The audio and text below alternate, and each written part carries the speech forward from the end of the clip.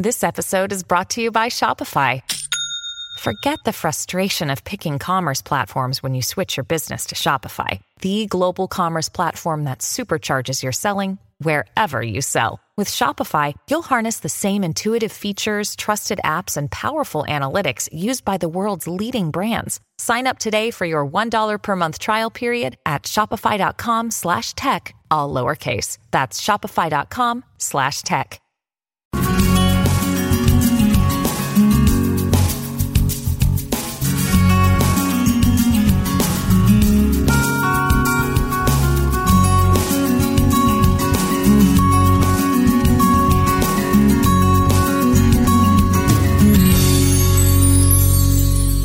Hello and welcome back to another episode of Beyond the To-Do List. I am your host, Eric Fisher, and this week I have a treat for you. I have an interview with the head of social innovation at Twitter, Claire Diaz-Ortiz. I talk with Claire about some of the things she does for her job at Twitter, as well as some time she took recently doing a digital detox, and some of the things she has written concerning productivity. Specifically, her book, The Present Principle. And you know that obviously, since I'm a person who works in social media for my day job, talking to somebody who actually works at Twitter was kind of a unique and cool thing for me. So I geek out a little bit.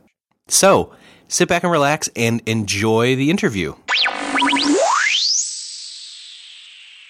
Well, this week I get to welcome Claire Diaz-Ortiz to the show. She works at Twitter. So there you go. Welcome to the show. Hi, Eric. Thanks so much for having me. I'm really excited to be here. Awesome. Now, this is a kind of unique story where the social media geek in me, because that's my day job, saw you tweet about listening to the podcast. And so then I clicked to see your bio and I was like, okay, number one, somebody from Twitter that works at Twitter followed me on Twitter. That's kind of meta, but also kind of cool. So I geeked out a little bit there for a second, and then I saw what it was that you do, and I thought, oh, this is really cool. So, well, it's funny because I don't remember. I was trying to think of today as I was going on my run because I knew we were going to be chatting today. I was thinking, how did I first hear about you? And I'm guessing it must have been when Michael Hyatt was on your show, and he probably posted about it or something. And so then I somehow ended up happening upon your podcast. And I guess it was last month. I was on some international trip, and I listened to like 9 of them in the course of one weekend or something. Oh, wow. So, I mean, I was really, I'm a big fan of your podcast now. I've listened to a bunch of things. And I think initially, aside from the fact that I wanted to hear what Michael Hyatt had said, what really stood out to me was the name. I think it's just such a great name, and it made me interested. I'm interested in anything productivity wise, and so the To-Do List podcast sounded awesome. Yeah. Well, thank you. It took a while to get that name to be kind of just right, and I'm glad I landed on that where I did. So, yeah. Well, I wanted to start by saying you've been named one of the 100 most creative people in business by Fast Company, as well as just recently you made their list of the 10 most generous in social media, and that's due to your official position at Twitter. Can you talk about what your position title is at Twitter and what it is you do? Sure. So I lead social innovation at Twitter. I was an early employee there, and essentially I was brought on by one of the co-founders, Bizstone, to work at looking at how Twitter could best be involved in the pro-social space. So how Twitter could best be used as a tool for making change in the world.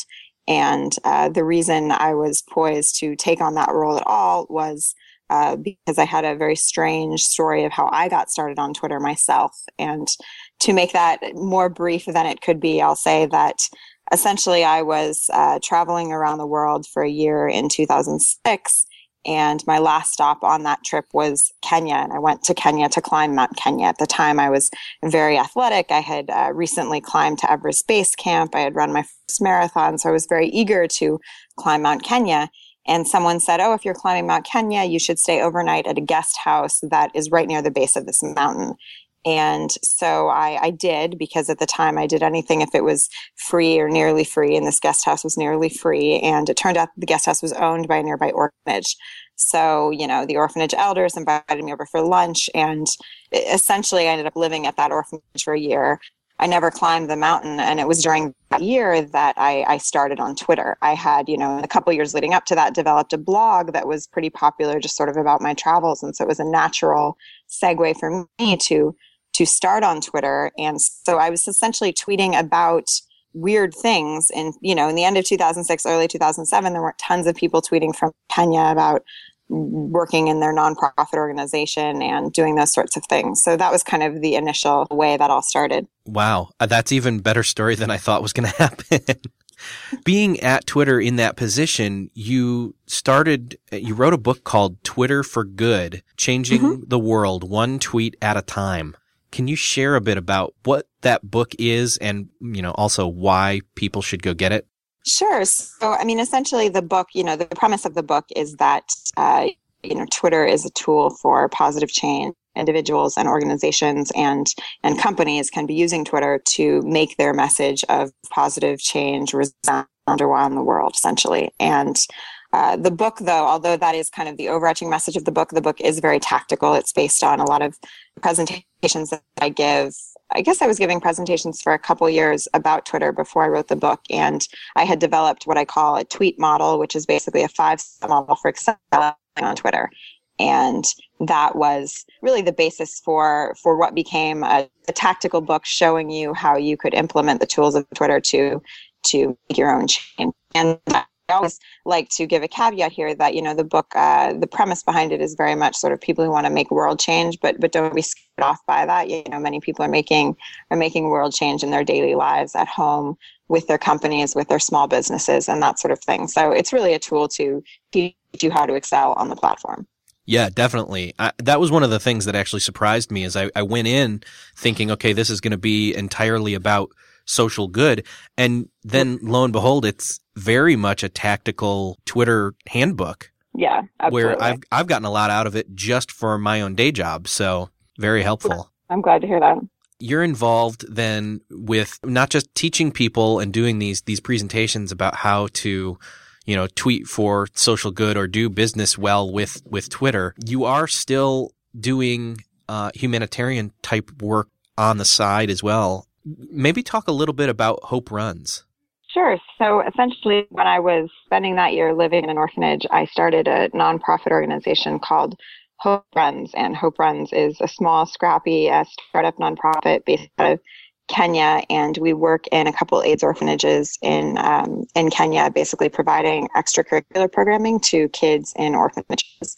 And kind of the backstory to this, or sort of the concept behind this, is that a lot of times large nonprofit organizations, World Vision, Food for the Hungry, Compassion, focus on a lot of the basics and a lot of the things that an orphan and vulnerable child might need to survive, essentially. And what we do is we go kind of a step further than that, and we say, what kind of programs can we develop in orphanages that allow kids to develop their skills and develop their passions and allow them to think broader about a larger future. So essentially, it started with run programs. That's why it's called Hope Runs.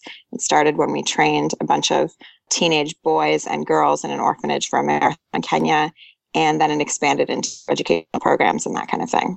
So it's definitely a big passion of mine. One of the reasons that I am so passionate about it as well is that I have a foster son from that orphanage. So, Sammy is his name. He's at Sammy Ikua on Twitter. He's very active, and he really kind of keeps that, being an important part of my life. Awesome. Yeah, that's definitely not a normal kind of approach. I think that when we think of doing humanitarian type work or social good, that we hear something along the lines of that, where it's programs like this, where it's not just going in and giving aid, but you're giving them a whole new perspective, I think, on what their life can be. I hope so. That's what we hope. Well, I don't want to speak too highly of what we do, but yes, I think many of the kids that have gone through our programs have gone on to university in Kenya and have had great success in sort of their early young adult lives and that sort of thing. So we're always hopeful. Yeah. I know that as we were trying to set up the interview, that you had mentioned you had just gotten back from doing a digital detox. Can you talk a little bit about that? Yes. Well, so I've been dreaming of doing a digital detox for about 10 months now. It must have been, day one of 2012. I said one of my resolutions for this year is that I'm going to do one. And for me, the problem was always obviously trying to find the time to do that. When you're actually an employee in a company, it's more difficult than when you work for yourself. I know Michael Hyatt spent 3 weeks offline this summer. I remember reading his post about that. And I remember being so jealous and thinking, oh, if only I could do that. But I simply don't have 3 weeks of vacation time in which I could do that. So I had to be pretty creative about when I could do it. And essentially, it was pretty funny. So as I said, I have a 19-year-old foster son. He just recently graduated from high school in the U.S., and he's spending a year in Ecuador this year on a service project, essentially, before he comes back to the U.S. and returns and begins college. We went to Ecuador to visit him. And it was a lovely trip. And we went to Ecuador, to Quito, and to, his small village where he's working, and then went off to the Galapagos. And so I planned that, okay, I could just make it just at 14 days. I could do a digital detox for 14 days exactly. And I was so excited about this. And I had put in so much planning into making it work. And so during this digital detox, the thing I was doing is my husband was doing recordings of me each day. So I was saying, day one, this is how I'm feeling, that kind of thing. And lo and behold, on day 9, I had I had to get back online. Essentially, the backup system I had worked for my digital detox was, okay, if there's a problem, my assistant or someone will send me a text, right? So on day 9, I opened my phone, and in the Galapagos, there's not even that great connection. So I wasn't even getting text messages each and every day. But so I got them on day 9, and I see about 9 text messages. There was something legitimately urgent happening at work, and I immediately had to get back online. And it was such a bummer. So I'm hopeful that I can try a shorter one sometime around Christmas again, because I really, really loved it. And I had been so concerned about how I would feel doing it and how anxious I would be to get back online. But honestly, I was doing so great until, the roof fell in and I had to get back online. So that was a bummer. What were some of the Still searching for a great candidate for your company? Don't search, just match with Indeed. Indeed is your matching and hiring platform. With over 350 million global monthly visitors, according to Indeed data, and a matching engine that helps you find quality candidates fast. Ditch that busy work. Instead, use Indeed for scheduling, screening, and messaging so you can connect with candidates faster. I wish I had Indeed when I was in the hiring process in roles in the past, because it is a slow, arduous headache of a process to find the right people. Or, at least it used to be. Join more than 3.5 million businesses worldwide that use Indeed to find and hire great talent fast. In fact, in the minute I've been talking to you, 23 hires were made on Indeed, according to Indeed data worldwide. And listeners of the show will get a $75 sponsored job credit to get your jobs more visibility at Indeed.com/to-do list. Just go to Indeed.com/to-do list right now and support our show by saying you heard about Indeed on this podcast. Indeed.com/to-do list. Terms and conditions apply. Need to hire? You need Indeed. When you need mealtime inspiration, it's worth shopping Kroger, where you'll find over 30,000 mouth-watering choices that excite your inner foodie. And no matter what tasty choice you make, you'll enjoy our everyday low prices, plus extra ways to save, like digital coupons worth over $600 each week. You can also save up to $1 off per gallon at the pump with fuel points. More savings and more inspiring flavors make shopping Kroger worth it every time. Kroger, fresh for everyone. Fuel restrictions apply. If you enjoy Beyond the To-Do List, I invite you to check out Best Laid Plans. I'm Sarah Hart-Unger, the host of Best Laid Plans, a podcast devoted to all things planning and planning adjacent. I talk about everything from paper planner reviews to deep dives into all things productivity, from keeping track of goals and tasks to fitting in your true priorities and reducing the stress around planning and organizing across different areas of life. I am a practicing physician and mother of 3, so I have a lot going on in my own life, and I'm intimately familiar with the time constraints that impact us all. And I love sharing my own productivity strategies and learning from others who have their own ideas to share. I invite you to check out Best Laid Plans, available on all podcast platforms, or visit my website, theshoebox.com, theshubox.com, to learn more. those feelings as you were, after you'd passed day 2, 3, 4, as you're getting into it and you're not anywhere near having to check anything. Like, how did it feel? I mean, it felt amazing. And I think it's so funny because I realize how much of my time and how much of all of our time is spent with kind of, I don't know if logistical is the right word, but I guess it is logistical. Many of the emails that we are dealing with and many of the conversations we're having online are really logistical things. And those aren't always pleasant, and sometimes they're even negative. So it was great to be really free from that. I realized how much of my email life is basically kind of about slightly negative conversations that are happening or things I don't really want to do but have to set up and that kind of thing. And so another thing kind of I really realized from it was this sense of, so I had set up, as I mentioned, to deal with the kind of, I knew I had to have a system in place in case something really urgent did happen. And so I had put a message on my email autoresponder saying, you can send an email to, I had created an email address that was urgentclaire@gmail.com. And so I created an email address and I said, or text me here. And it was amazing to me. I'm going to write a blog post about this because it was hysterical to see what people thought was urgent in terms of the types of emails and types of texts that I did get, because I was just kind of blown away. There I go, say I'm going to be completely offline. If this is urgent, you can take following action. And the emails that my assistant opened that went to urgentclaire@gmail were just so not urgent in my mind. It was laughable.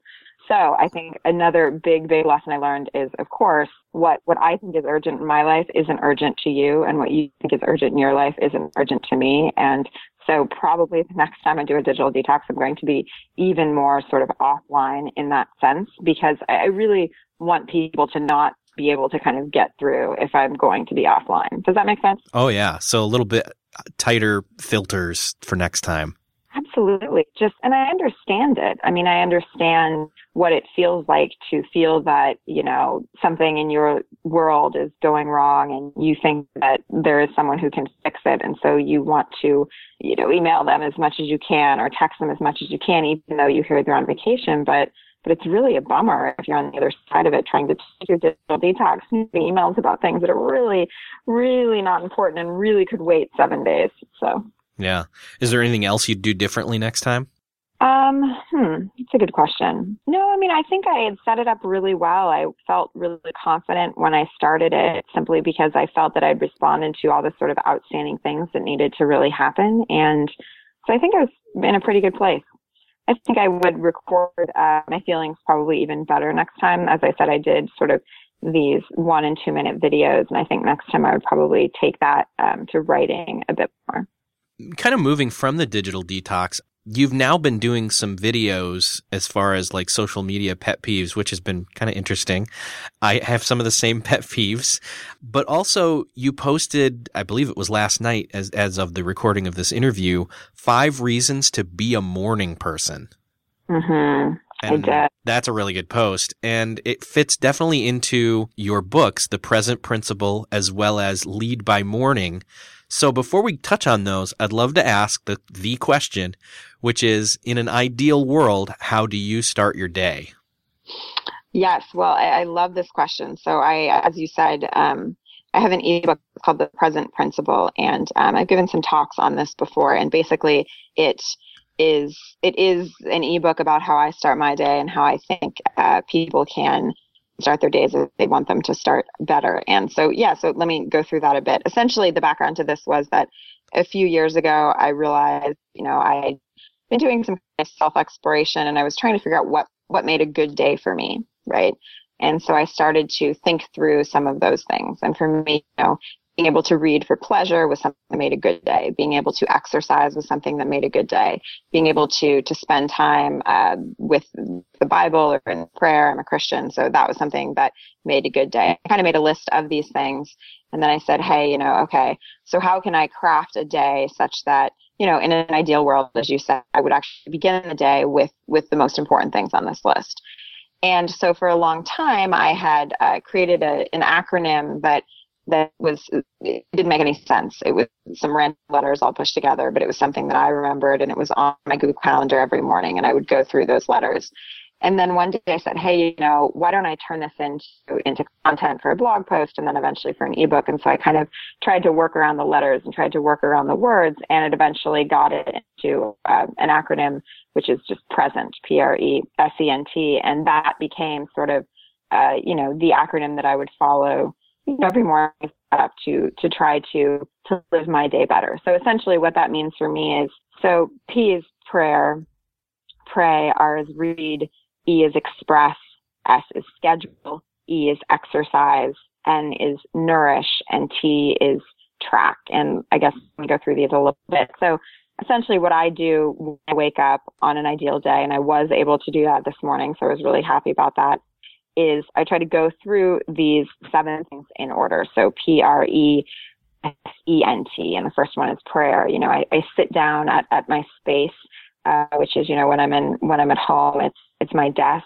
And I have my Bible and my journal, and initially start just simply praying and, thanking God for the day and asking for his guidance and what I'm about to have in this present time, I call it.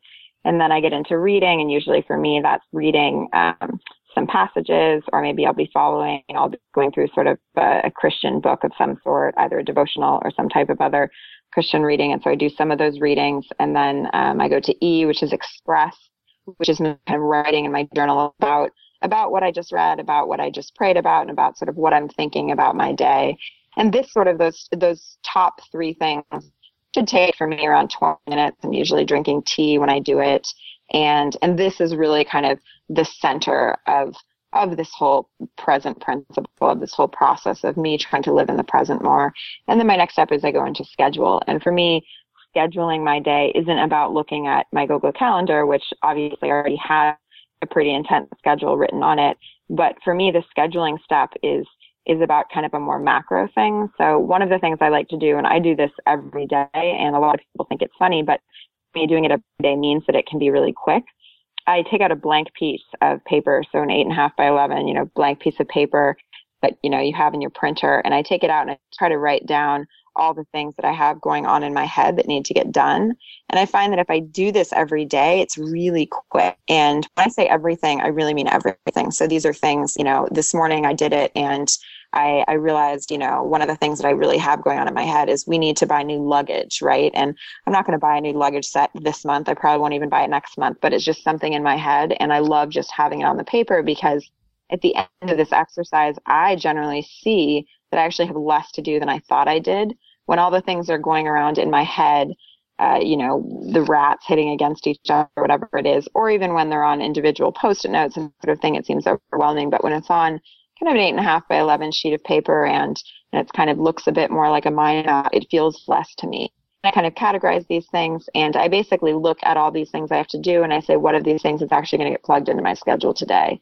And so then that's what gets plugged into my schedule today. So that is sort of how I cover the first 4 steps of this present principle, which is, pray, read, express, and schedule. But then the next 3, which are exercise, nourish, and track, are things that really can happen at any point during the day. I like to exercise in the morning, but it's really not always possible for me. And I almost feel ashamed saying that, because as someone who's into productivity, I've read the articles, I've read the studies. I know that people who exercise in the morning are more likely to keep exercising, but even so, that's not always my reality. But I do make sure to get an exercise. And then nourishing for me is, the second to last step here, which is doing something I like to do, which is almost always reading. But it may be watching The Real Housewives. I'm a huge fan of every show out there. And then finally, the last step is just tracking, which is really simple, but it's at the end of the day. It's, how many of these 7 steps in this present principle was I able to get done? And that's not a time to beat myself up, but it is a time to try to motivate myself for the next day. So, I mean, that's a very structured answer to your question. I kind of have to create sometimes structure like this in my life because I feel like I have such an unstructured life most of the time. But so in an ideal world, that's how I wake up. And those are, the 7 things that I would do today. Are you a morning person, would you say? Well, it's funny because I would want to be a morning person, and I like when I am a morning person. But basically my big challenge in the last in the last, maybe it's been about 2 years now, where I'm really on the road about 60% of the time right now, if not more than that. And that messes up completely with my schedule. It's really hard for me to consistently stick to that when I'm flying so much and when I'm not at home or in hotels. And furthermore, the other kind of crazy thing about me is that I sleep more than anyone I know. And that's a huge priority for me. So I typically am in bed about 11 hours a night. So that's maybe hopefully getting 10 hours a night of sleep and being in bed 11 hours. So for me, that is more important than being a morning person, if that makes sense. So if I'm getting to bed late, I'm going to get up late. But it's a bummer because I love those months when I can be a morning person and I'm not traveling and I'm in one place and I'm well rested. So hopefully one day. So then I know the Present Principle is a really quick read. It's really inexpensive. It's only what I believe, well, on Kindle, which is it's $2.99, well worth the purchase.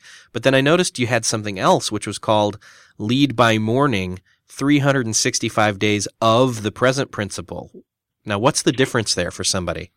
Sure. So that's a daily devotional. It's a secular devotional. Well, it's mostly secular. I think there are some verses in it, but most of the verses aren't too overwhelming, I should say, for someone who's a non-Christian. And it's basically just it's a daily devotional because that's what I do. As I said, sort of in my reading time, I typically read a few different things. I typically read a passage from the Bible. I'm typically working through some devotional of some kind, and then also reading some type of other book of faith. Often that's sort of a more motivational one. And so this is just basically 365 days of motivational kind of content to help people get going in the mornings. One of the things that I talked with some of my other interviewees about is not necessarily people who have it all together that I'm interviewing. It's people who have had a certain amount of success, but have had struggles when it comes to productivity. So I want to ask you, in your career as well as with all the traveling you do and your home life and all that, one, what have you struggled with? And two, how have you maybe come out of the other end of it? Sure. So I think one of the sort of biggest struggles for me is that I don't actually think, I have an amazing job right now, and I've been lucky to be at, Twitter for almost 4 years now, but I'm not actually programmed to be an employee, I think, in many ways. And I think there are different reasons for that. But one of the reasons is I'm just some kind of individual contributor and individual entrepreneur.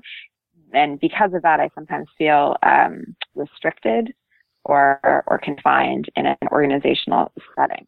And one of the ways that really manifests itself is that I have, being someone who's really interested in productivity, have probably read too much about what is productive and what is not productive in an office environment. Right. And so often come at the normal, typical, good-hearted office procedures as I come at them with sort of a poor attitude, if that makes sense. It's really hard for me to handle meetings. That's a perfect example. I find that I really have to work hard to really maintain upbeat and maintain, positivity essentially in the midst of that. So for me, that's been one of the hardest things. I think that I've had this feeling for years, and then it was this year. Have you read Susan Cain's book, Quiet? Yes. Okay. So, this is an amazing book. It's about, I don't remember what the subtitle is, but, it's a book of introverts, what it means to be an introvert kind of in the world. And as soon as I read that book, I realized that so many of my feelings are basically catalyzed in the fact that, I am an extreme introvert, and this is the reason why I've had such issues at times working in a very, fast-paced startup environment that's very, very collaborative. And that was just fascinating and eye-opening to me. Most particularly, I went to a couple things she says in the book. Basically, she says that a lot of sort of this open office floor plan of startup environments is a bad idea for introverts. And one of the big reasons is, with introverts is that being an introvert doesn't mean that you're shy. Being an introvert just means that the way you kind of restore yourself is by being alone, and you are trained being around other people and being involved in social settings. And so for me, being in an open office environment can be really, really tough because I get drained simply by chatting with people all day and feel that, I haven't even gotten to start my work day. In contrast, extrovert would feel really excited by being around such great colleagues all day and having the chance to chat with them. So that was a really big moment for me in understanding kind of a lot of where some of my feelings came from and what I was dealing with. So I would say overwhelmingly productivity for me. The major challenge I've faced is that it's one thing to be individually productive and to figure out how you're individually productive, and it's another thing to try to fit how you figured out you are individually productive into an organizational setting, because ultimately organizations are set up based on some pretty steadfast rules that they've worked out over the years. And most organizations have the same rules, and those are, that you should be in a lot of meetings, that you should have a lot of phone calls, that you should probably be working in an open office environment if you work in technology, and that collaboration is key. And, again and again, I've had a couple problems with that, despite the amazing people I work with. Yeah. Can you share a little bit, maybe what have you maybe put into practice for yourself as an individual to take that time as an introvert to recharge alone? Sure. So I think one of the keys is setting up sort of firm office hours. And again, this is very difficult for most people that work in, dynamic startup organizations. I have one friend who is able to keep strict office hours, and strict office hours meaning, she goes into the office right at 9 and leaves right at 5:30, and she works for a large energy company. And when we were in business school, she told me that she wanted to work for an energy company because she knew they were so good about office hours. So my point being, most people that work in an organization today don't have the ability to actually do that. They don't have the ability to completely set their hours as they want them. But for me, that's been a huge, huge help in trying to sort of construct hours and construct sort of firm boundaries. And that doesn't necessarily mean that I'm not working outside that hours by any means, as is exhibited by my failed digital detox, where I'm on vacation in the Galapagos and I'm still, getting on to do a bunch of work. But for me, what it does to set those strict hours is it means that outside those hours, at the very least, I won't be engaging in phone calls, meetings, because that helps me be productive and do kind of those tasks that I really need to put my head down and do, which are the things that I often need to be quiet and be alone and certainly not be interrupted to get done. So that's been a huge help. Yeah, definitely. I'm also an introvert, and people probably wouldn't think that from just listening to me just talk on a podcast, but I'm also alone in a room and talking to just one other person. So it's not, the technology kind of enables us as introverts to, I think of it as like an exoskeleton. I told somebody else, the internet's almost like you're Tony Stark and then the internet is the Iron Man suit. You know what I mean? That's funny. So it kind of empowers you to be able to do all these cool things, and yet you're still just yourself, and that's awesome. Have you experienced anything like that where, the internet changes your introvertedness, I guess it's a weird way of asking that, but. Absolutely. I think this is, I don't know. I wonder if there must be articles written about this, because I'm in total agreement with you that it is like sort of putting on your superhero armor or something. As an introvert, having the internet allows you to connect with people in a way that I might feel uncomfortable doing in a cocktail or, in some sort of cocktail setting or something, or I might not even show up at an event like that because I'm so introverted. Does that make sense? Oh, yeah. But the internet, I'm able to connect with folks. And it's not, again, it's so hard I always worry about talking about this introverted stuff because I feel like people who don't understand it come away thinking I'm antisocial. And it's really, really not that. It's just that oftentimes these public social settings just completely exhaust me and I can't handle too much of it. And so that's really the idea behind trying to protect my time more and trying to stay more in myself when I can. You have another ebook that's called How to Be Social, a social media manifesto. Would you like to touch on that just a little bit? Sure. So that's another just short, fun ebook. And in that, as you said, you saw that I've been doing some videos about social media complaints, essentially, or, things you shouldn't be doing on social media. And this ebook, How to Be Social, really touches on a lot of those, basically just kind of going through some of those those silly things people do on social media that they really shouldn't be doing, whether you're an organization or an individual. I had an amazing example of this today that I read that I just want to share with you, which was just, a disaster, a PR disaster on Twitter occurring right before my eyes. My friend Jessica Gottlieb is a big mom blogger. And she had a friend, I guess, yesterday who tweeted some large, like a theater that puts on shows. She tweeted some large theater, their Twitter account, and said something about how, hey, I know there's probably no chance, but it would be, is there any possibility you still have tickets left for some big show that they were having, right? And I mean, it was just an off-the-cuff tweet. She obviously assumed they wouldn't have for this big show, but figured why not, trying. And the social media manager for this theater wrote back something completely snarky and basically dissolved to this huge nightmare. And then a social media manager not apologizing and saying they had mistakenly sent the tweet and all this kind of stuff. And I was just aware as I was reading through this mess this morning, because first I saw it on Twitter and then I went to her blog and saw that she'd done a whole recap of it. I was just aware of how, oh my goodness, people just make so many classic mistakes all the time on social media. So all that to say, this ebook, How to Be Social, is just a very short kind of manifesto about encouraging you not to make those mistakes. Which is funny because I'm going to tie that back to productivity for this sake, that a lot of the times people talk about when they're aiming for productivity or they struggle with it, they say, well, I don't have enough time, or I have too much to do. And yet they definitely had the time to go tweet a snarky comment or post a picture that they didn't necessarily need to Instagram or Facebook, but yet they're too busy. Absolutely. Well, that's always the thing, right? Yeah. You're too busy to do things you don't want to do, but you always have time to do the things you do want to do. In the same way where we never want to eat our vegetables, but we always have space for ice cream, right? Oh, yeah. That's one of my daughter's things is, I'm full. Can I have dessert? And I'm like, you're not full if you want your dessert. Anyways. So in general, I mean, social media is just such an interesting space in terms of rethinking our behaviors and our manners, and what that means. And we're really still, many people have said this, we're still kind of in the wild west of social media, where we don't really know how things will pan out yet. So I think you see a lot more sort of poor behavior or poor manners on social media than you might in a regular corporate setting or something, just simply because people haven't learned yet what's okay and what's not. Yeah, no doubt.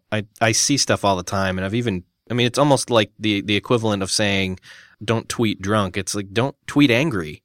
Right. Or sad even, or all these things. Like, think before you tweet. Don't just tweet something for the sake of you're feeling it at this very moment, And it's interesting because we're all a little bit better at that in terms of email now.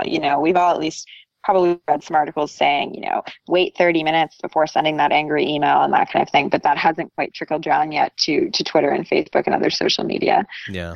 Do you think that has to do with the mediums themselves, that they're kind of seen as more instantaneous than email was? Absolutely. And I mean, you're encouraged on those, you're encouraged on social media to respond as quickly as possible. And that's why it's touted as, that's one of the benefits, right, behind it. So people kind of forget that there can be this sort of darker side, essentially. How would you respond to that, especially, working for one of the major social networks, to where one of the benefits is always being touted as, well, you can always be on it. You can always reach somebody. It's super quick. It's quick communication. But how do you balance that with having a life?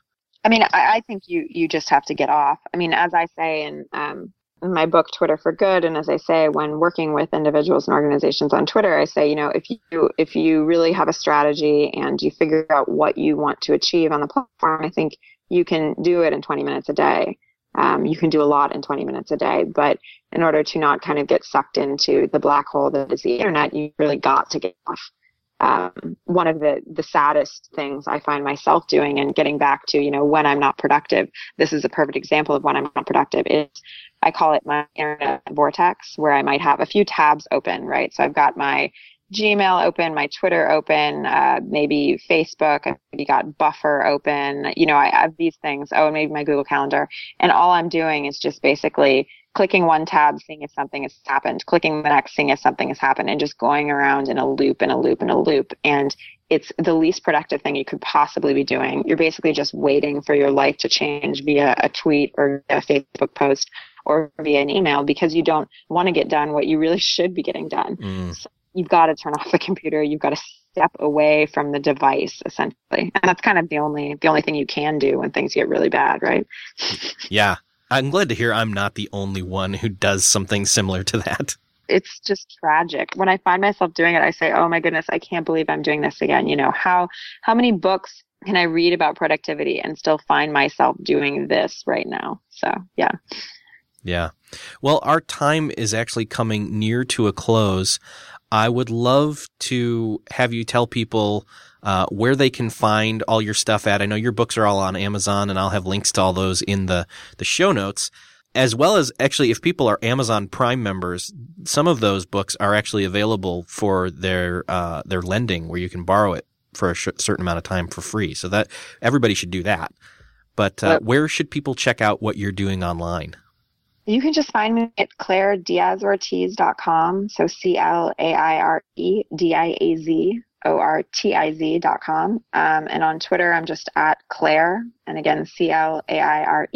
And yeah, it'd be great to chat more with some of your listeners. Again, I've been a big fan of your podcast ever since I happened upon it last month. And I've probably listened to about 80% of all the shows you've done at this point. So yeah. Wow.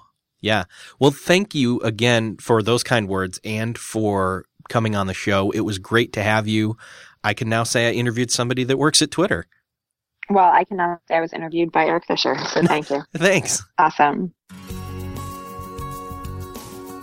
Well, that wraps it up for another episode of Beyond the To-Do List. I have to say again, thank you to Claire for joining me on the show. It was great to sit down and talk with her. I'm sure that you got a lot out of the show just like I did. Please do me a favor and let me know the biggest takeaway that you got out of the episode by tweeting at me at Eric J. Fisher. That's ErikJFisher. And also let Claire know what you thought at CLAIRE on Twitter.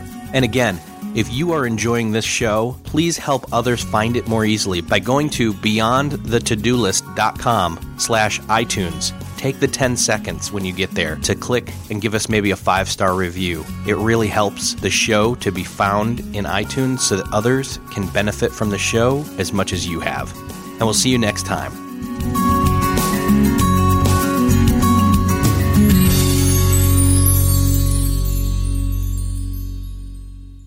Beyond the To-Do List is a proud member of Noodle Mix Network at noodle.mx.